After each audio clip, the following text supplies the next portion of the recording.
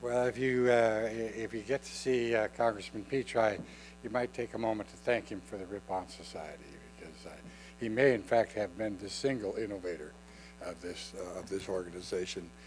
Tom is a fascinating fellow, other than being wholly misguided about football. He's a fairly inventive thinker and deserves more appreciation than he gets. So you ought to call his legislative director and thank him for the good work Tom did in creating this organization. I want to really make 2 points with you and then get to your questions as quickly as possible. And the 2 points about, I think, might be helpful in you getting something done. My wife Susan's here, and back in the back. I don't know if you want to stand or not, honey.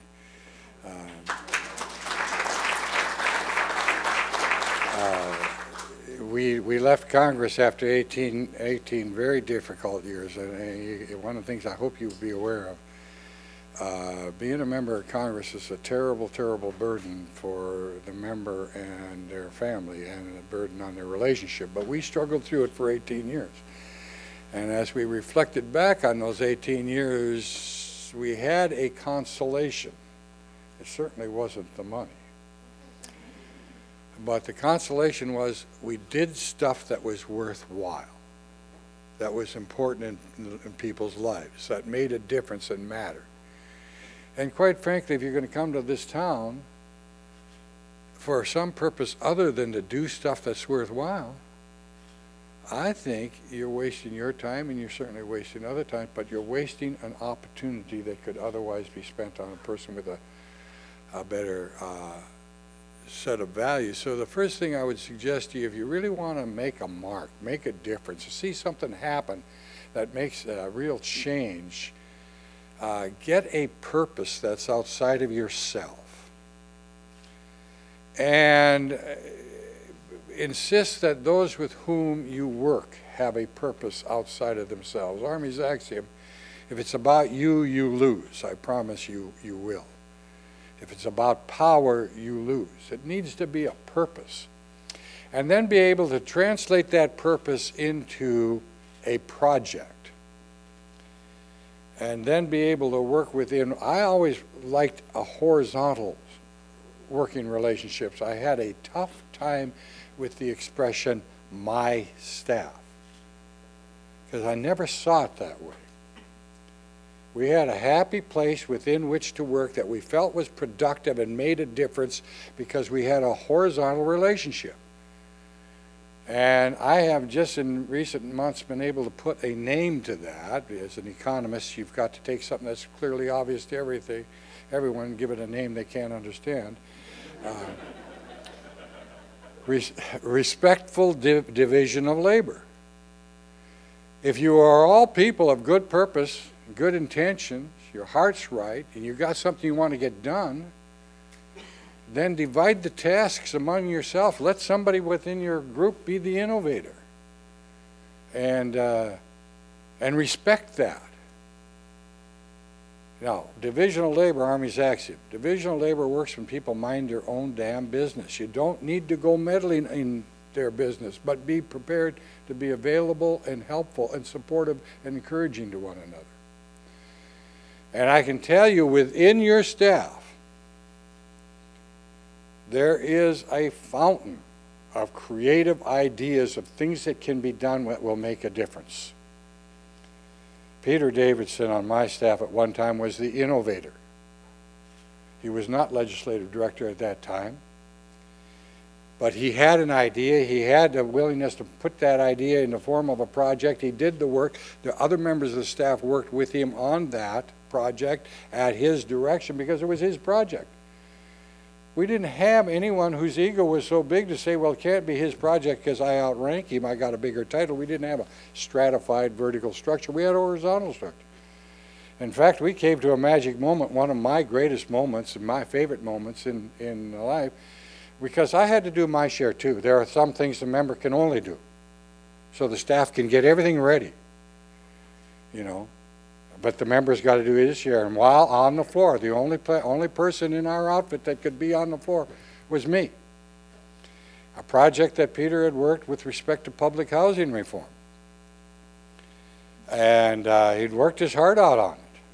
Another member of Congress, I all of a sudden heard, I'm a freshman member of Congress. I don't know diddle. And another very prominent star member, I find in the well trading the project away for the promise of hearings on another subject sometime in the future. And as I heard that, what's my function at this time? Respectfully appreciate and protect his work. That man did not have the right to trade away another person's work. So I just blurted out the words, I object. Everybody said, I can't believe this goofy freshman, he doesn't know what's going on. He objected to the star's unanimous consent. So the star, being a kind man, patiently explained to me. The gentleman from Texas, I'm sure, doesn't understand here, but I have just made another an agreement. And so at that point, I said, in that case, I reserve the right to object. Well, I guess I got a little smarter. That gave me some time. But the point is, by the time the dust settled on that, and everybody was first startled by this freshman that just objected out of the blue to the star's motion, while what? Out of respect for my colleagues' hard work that should have been protected and should not have been traded away for a whimsical thing on the floor of the House. We were all on the same level here, the star and me and Peter. We finally got done. People come rushing to the floor, and all of a sudden the cavalry's down and the debate's going and bangity bang, and all goes our way. And you know, the Lord takes care of children and fools, right? Because when they close the debate, I call for a recorded vote. This is the point at which the freshman's going to get his comeuppance. Danged if we didn't win the vote. This thing that was going to be traded away was a vote that was won on the floor. Guess who made it to the press conference and the aftermath of that winning vote before I did? The big shot that was going to trade it away. It was all part of his secret plan. But the point, and I can only tell you stories from my own experience. What I'm saying, though, is if you respect one another's work, you make yourself a happy shop in which to work. Everybody knows I matter here. I count. If I have an idea, it'll be respected. We had a young man wanted to be on our budget staff. Wholly inexperienced. Wholly inexperienced. Our legislative director, our chief of staff at the time, they are evil people.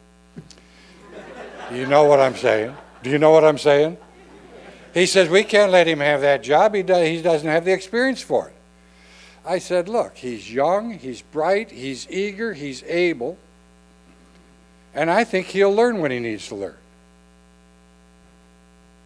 He went on, we gave him a job. This guy, there is no, you look at all the bona fides, all the what do you call it, resume and all, there's no reason that guy should have been given that position. But he got it because we dared to trust a guy that was eager and had a sense of direction, had a purpose, had something he wanted to do. Today, after having been very successful staffer on the Hill for a lot of years, and after having gone and gotten a master's degree in economics in order to tool himself up for the new responsibilities he was trusted with, he is today one of the more highly paid economic analysts in this town, retired from Congress but making a good living for himself and his family. Why? Because he was able to succeed at what he cared about. And somebody needed to dare. So trust among yourselves, in your staff.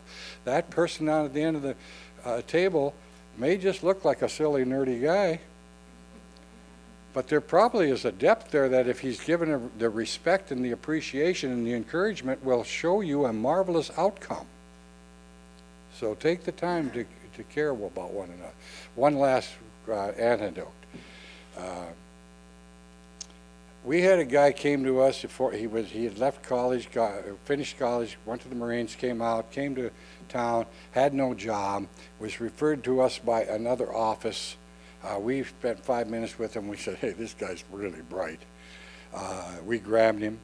He defined a project in my second term a project that he thought we could do to make a point, because a project must have a purpose. The purpose was to demonstrate to the authorizing committees that they too have a responsibility in the business of budget cutting.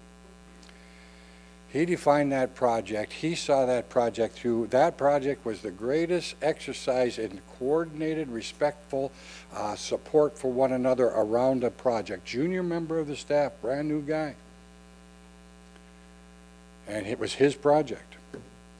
And when we needed to boost it with press, our press guy was part of the process by which it was done.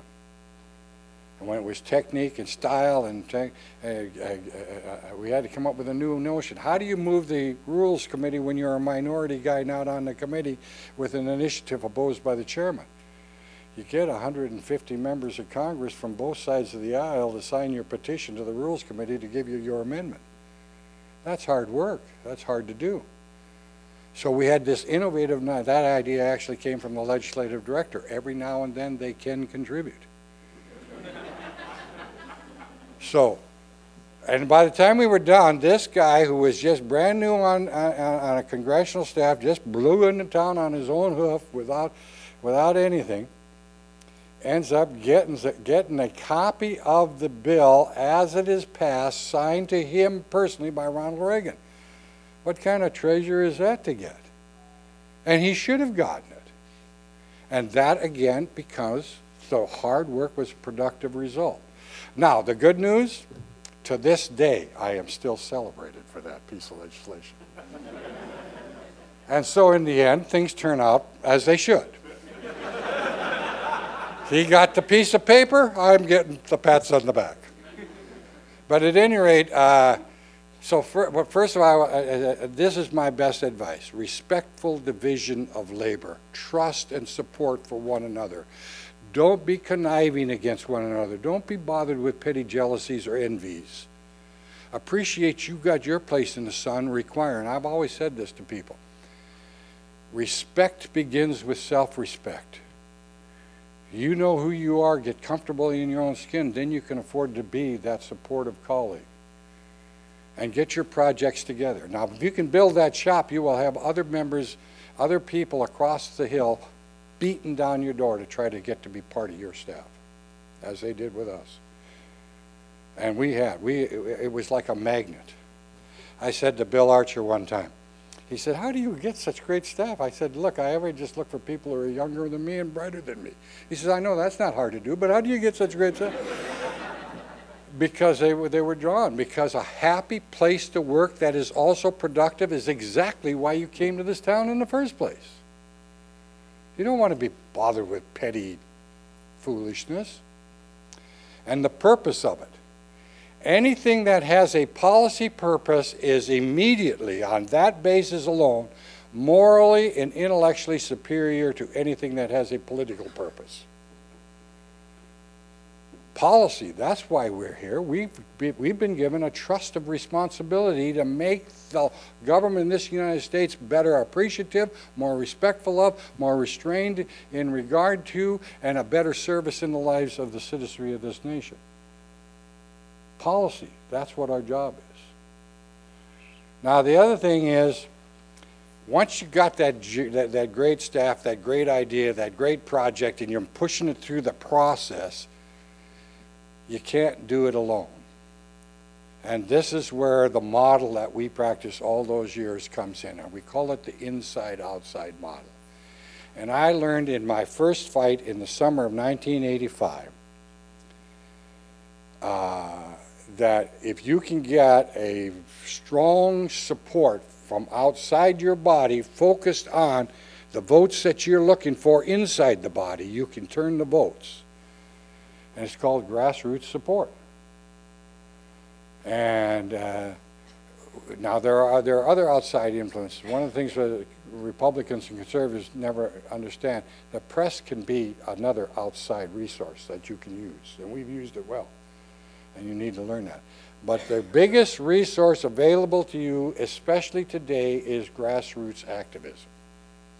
The fact of the matter is, we have seen emergent in the last 2 years in this country as the most dominant influence in politics, and I believe we will see subsequently in policy, and I've already seen, is grassroots America. Constitutionally limited small government grassroots activism. You know it most popularly as the Tea Party movement. Understand that. This is a movement that is in service to great ideas, the greatest of which is the Constitution. And they have the audacity to insist that people who have the privilege of holding high office, wherein they take an oath to that Constitution, actually serve that Constitution and restrain themselves from their self-indulgent excesses, which are the burden of big government in the lives of people's families. And they are ready to move. I've talked to these actors. By the way, I left Congress in 2002. When I left Congress, I actively sought out that organization, which is now known as Freedom Works,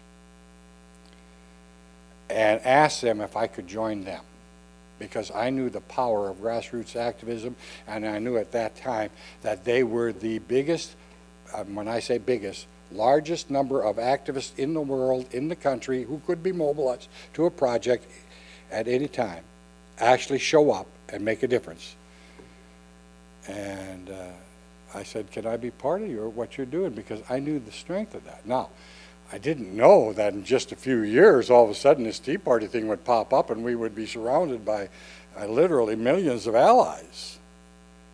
But we at Freedom Works are on 800,000 strong, and we find ourselves to be a pretty effective force in service to good ideas and good policy projects and initiatives.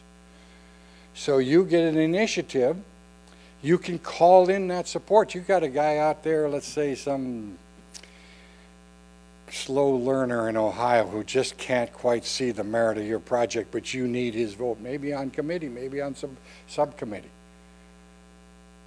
How about he starts hearing from activists in his district on a steady, routine basis? It's very persuasive. And you can get that vote. Because in the end, they all want the same thing. They want to get reelected. So that's the way the pressure is blowing. And the wind is blowing from America to Washington today.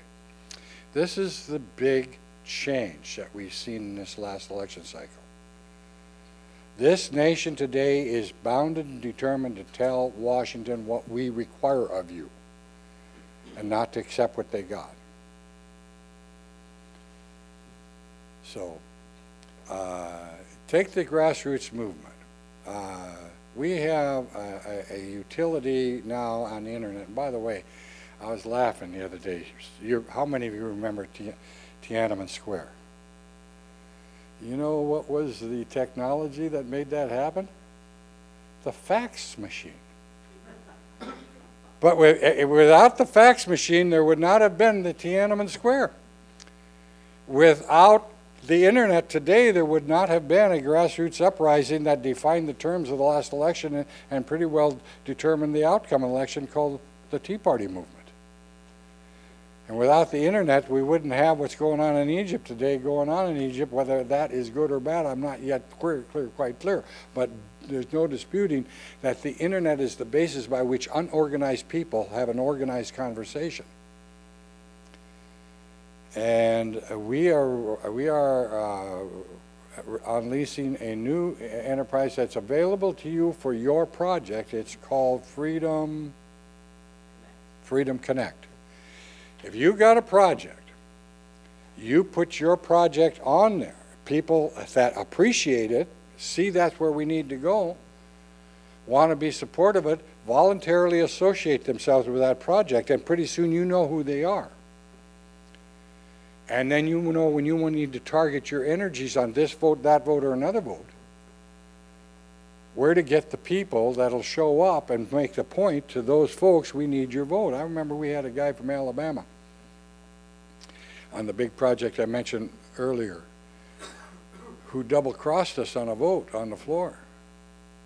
And he didn't give us the vote he promised he got. In those days, what we did, we used the most prominent newspaper in Alabama, beat him up on the editorial page so bad, we never lost that guy's vote again. A voice from outside the body can sometimes give you the persuasion that causes the behavioral change you need in the member that you can't get to. And the grassroots movement is more powerful even than the press, because the grassroots movement is basically envelops all the resources available to you on the internet, so the blogosphere. It's not a small deal. Right now, I would rather have the New York Times after me than any of about 10 prominent bloggers, because they're making the difference. So there are resources out there, but don't think that you are alone in this fight. And if you've got somebody whose behavior you need changed, contact us, contact Freedom Connect, move the resources to move your bill. So these are basically the two things I want. I've had enough experience with people that I've been privileged to work with in this town to know you didn't come here for the hell of it. You came here because you wanted to do something that matters to this country. Now, that's also true of the people on the other side of the aisle who are almost always totally misguided. But they want to do something for the country too. It's just that what they want to do is bad. As I used to tell Dick Gephardt, who's a pretty good friend, I'd say, Dick, you're very good at what you do. It's just that what you do isn't good. But at any rate, I know you came here for a purpose outside yourself, to do something that's important, to be a part of something. Say, I was there and part of the process that made that change come about. So make yourself a happy shop, working productively and respectfully among yourselves. You become then magnetic to others who want to work with you, because it's safe to work with such folks as that. I'm willing to affiliate my efforts to that project. And then once you've consolidated your project and your effort and your initiative inside, and you need that outside influence that'll cause the behavioral change of the votes in the committee, subcommittee, or a floor that you can't now get, reach out and grab it, because it's there for you. And we did some marvelous things. I got, in terms of the inside-outside connection, I got to tell you one favorite story, very quickly. I was on the education committee. We were still in the minority. I believe it was 1993. A very bad person from the other side named George Miller, evil, had a provision in the education bill that would have killed homeschooling forever. One of our guys spotted that. I don't know, who was it? Somebody, someone, you know, people do these things. They sit around and read these bills. And he spotted it and said, do you have an idea what this would happen? We had a discussion in our office. Lord have mercy, this puts an end to homeschooling, period.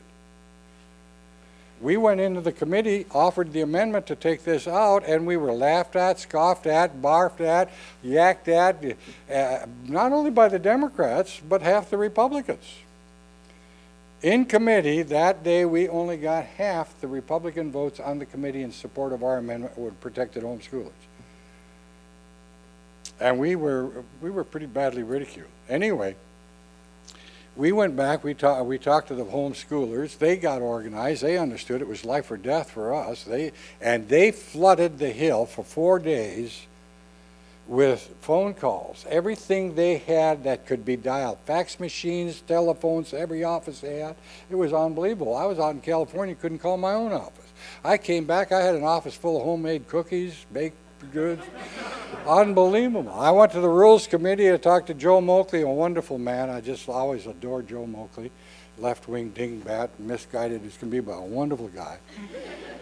And he says, Army, if we give you this amendment, will our phones quit ringing? He says, yeah. He says, are your phones ringing? I said, yeah, my phones are ringing too, but I've also got a whole office full of big home-baked goodies. And I said, I'll send you some, and so he accepted that. But anyway, bang, the Rules Committee understood. The phones will not stop unless Army gets that amendment and they see us vote on it on the floor. And he said, because the chairman of the committee, who the last thing he wanted was for me to have any kind of a recognizable victory, said, told him, I'll fix it in a manager's amendment. I said, Moakley says, if he does it that way, well, I said, Mr.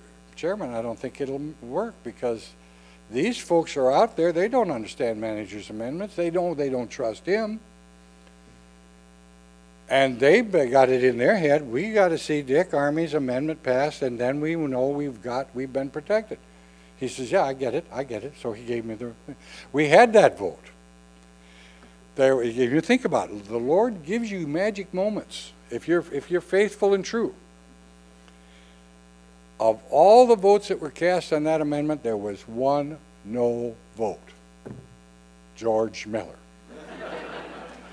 Can you imagine what it's like? I'm down there lobbying, you see the lobbying for the vote. People are coming through the doors. I don't care about that. Just tell me what Army wants. Army, if I give you this vote, will it shut off the phones? Yes, okay, you got it. Anyway, so George Miller, now you know you're leaving the chamber, you're leaving the building, and there's a revolving door. And as I'm going out, guess who's coming in? George Miller. And the door stops. I look at him and he looks at me. And he gives me this look like total surrender. You don't think the Lord has little rewards for you when you do good work? But that's the power of the model, see? If you get that kind of a mobilization around a project. Now, for weeks afterwards, everybody we had a project say, we'll get Army's homeschoolers to do it. No, I said, the homeschoolers got this project. They're not going to call about that project. So you have to understand, the same thing, you've got to target your resources and what they've got their energy for. But I couldn't resist that story. It was just such a wonderfully magic moment. I've gone on too long, and you might have some questions, and I got to leave at 4. Until then, I will answer any questions put to me with a level of candor that will make Peter Davidson crawl under his chair.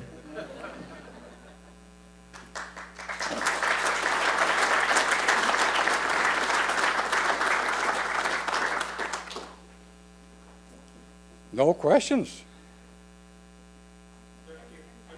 I'm sorry. Go ahead.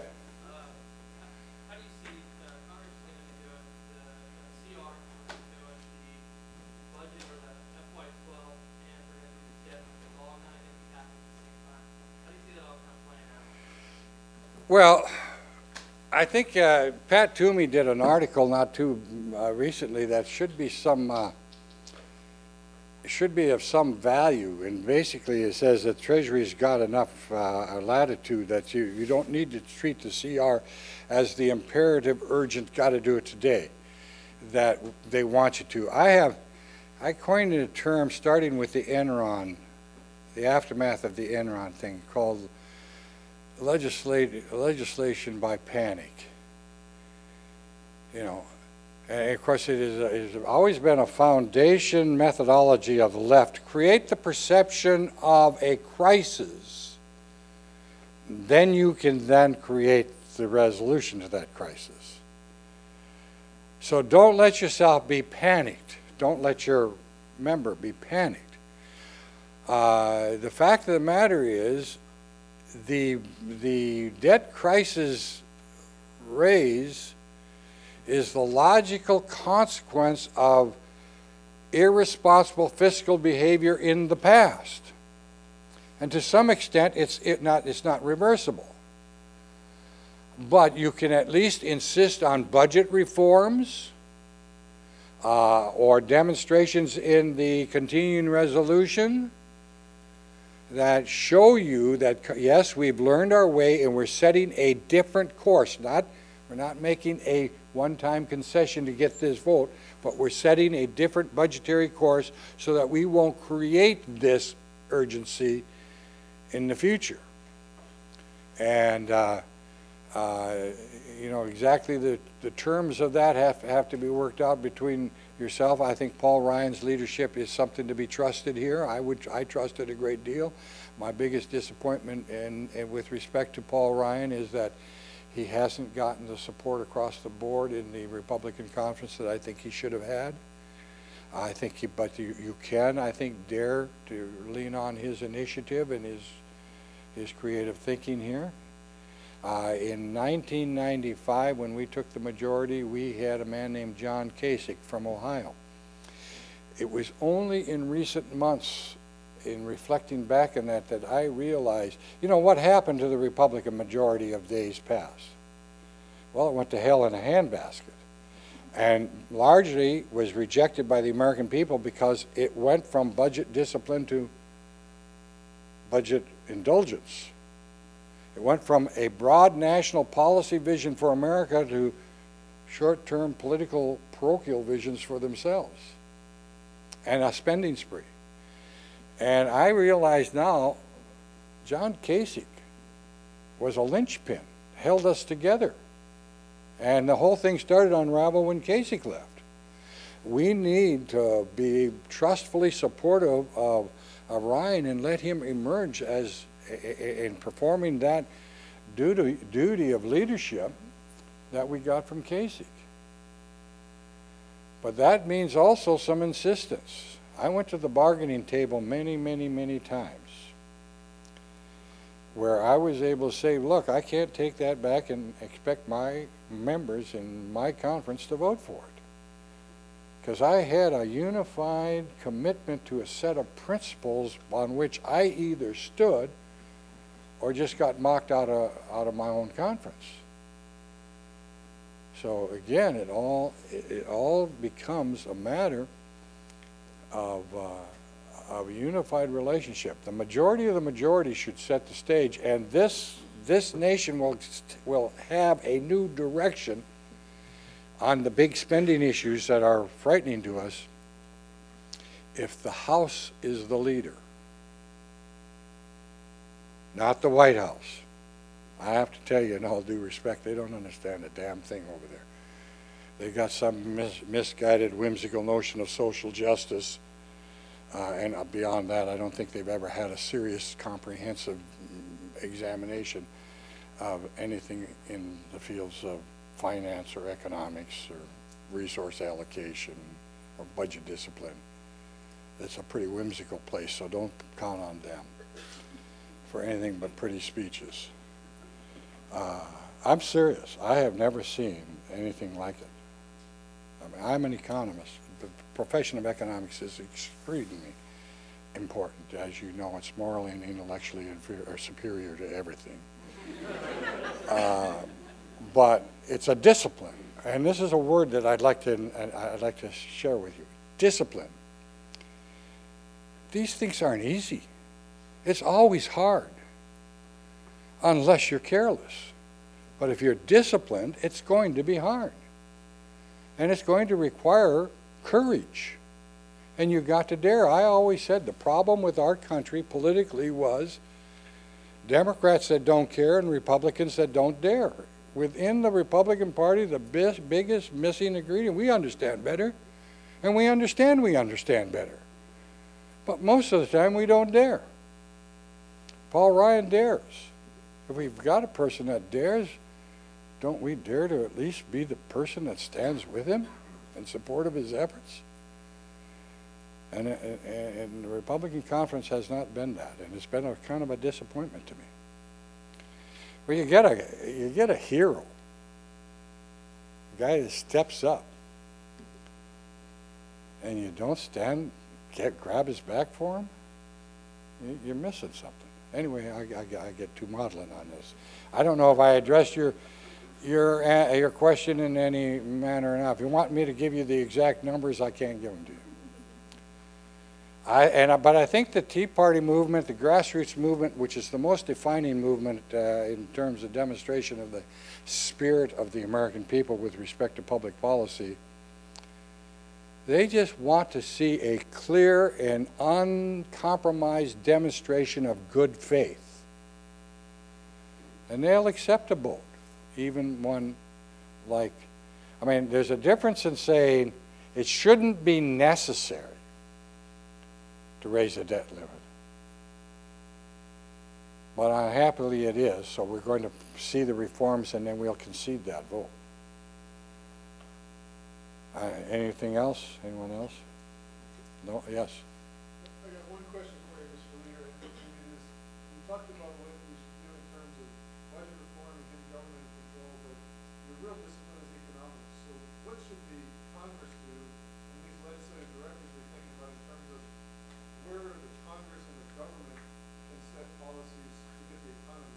Right. You know, one of the things that amazes me, the framers of our Constitution, bless their heart, they wrote this in 1776. 1776 is a very important year in the history of the world for one thing in particular. It's called the Wealth of Nations, which invented the discipline of economics. You didn't know that, did you? You thought it was that other thing. But they had not the benefit of 200 years of scholarship in the discipline of economics. And they still gave us the best model. The analogy, I say, is that of a big horse and a small jockey. That's the way you win the race. But what the left wants is a small horse, the private sector, and a big jockey. And that's what crumbles. So your project should be go back to the constitutional concept of limited government. Because why did they limit government? One, to protect individual liberty, and principally for that person, but also because they knew the private sector worked. Freedom works. And the government. I'll give you a quick one. Did you ever hear the notion of the law of unintended consequences applied to anything in the private sector? It's in the public sector, right? And not only we pass a new law, and we pass it with the expectation that after we put it in effect, we'll find out what are the unintended consequences, which we know will certainly be there. So we act even when we know we don't know what the consequences will be. Then that doesn't happen in private. So I would take a look at, one, in the interest of personal liberty, what current activities of this government are in fact a trespass against liberty, and two, what are counterproductive to the efficient and effective allocation of resources so that we might all prosper. And also, one of the things the left has done successfully is completely bankrupted the English language. You know, nothing means what it means anymore. It always means what they want it to mean. So they come on, they create illusions like the artificial distinction between earned and unearned income. What the hell did that come from? That's clearly a political construct. But what it then becomes is a rationale for abusively taxing some income as opposed to other income. So, you know, if I were looking for a project now, we had a project, for example, and here's the power of political correctness, which I think is on the wane. I think political correctness today is losing its power and its grip over those who will dare, because the country is getting bored with it.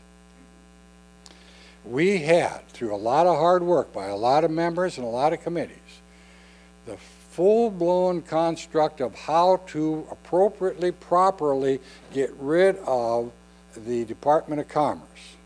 That model's out there. Somebody's got it. And save that which was worthwhile and productive and useful to the American people while you jettison everything else. You know what happened? A week before we were to take to the floor, Ron Brown gets killed in a plane wreck. It's not politically correct to kill the agency after the secretary's been killed, you see. Today, I would suggest that if the Secretary of Commerce gets killed tomorrow, you could still bring that bill to the floor in a week.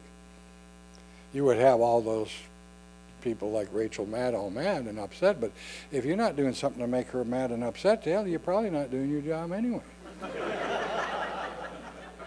All right?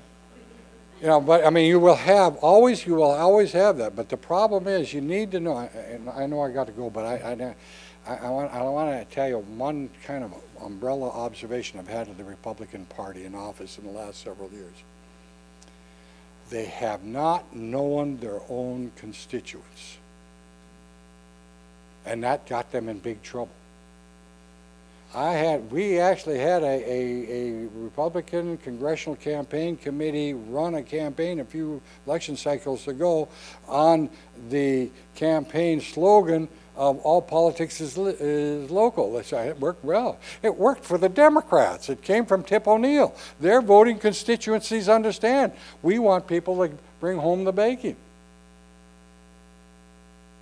But all politics is local is a killer for Republicans, because the voters that you want to be attractive to are the voters that think pork barreling, earmarking is repugnant. And so they went on the first bailouts, by the way, were the earmarks that came from the campaign committee to the appropriations committee in order to bail out some lazy incumbent from his unwillingness to go out and campaign like a hard-working person. And you were losing ground because you didn't understand your people. And what we have to do, and this is one of the things that's very healthy about the grassroots movement, is if you stay in touch with it,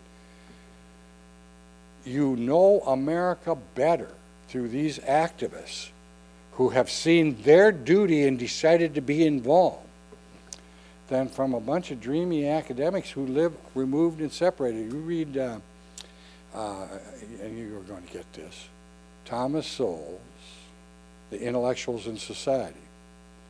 The first half of his book is about the inferior quality of understanding by removed experts to those who actually live in the venue. Why did we, in Freedom Works, why did we know better than the Republican National Committee about virtually every election that was run in this last cycle? Why did we know that we could win a Senate seat in Massachusetts where they didn't even pay attention to it? Why did we know that Rubio was going to win in Florida and the governor didn't have a chance? Why did we know there was going to be a major change of quite significant in Utah when they did? Because we got our information from real people who really lived there, not from a bunch of experts in New York City. See, so be in touch with your real people and know America. And when you know America and you're not getting your information from dreamy-headed romantic egalitarians who are trying to turn this into a redistributive economy rather than a production economy, when you get the right understanding of America, then you will get what Republicans haven't had, the ability to dare. You know, that's all we need, is just we need to have the courage to dare, because other than that, we're right and they're wrong, and that's the end of the story. I think, am I being...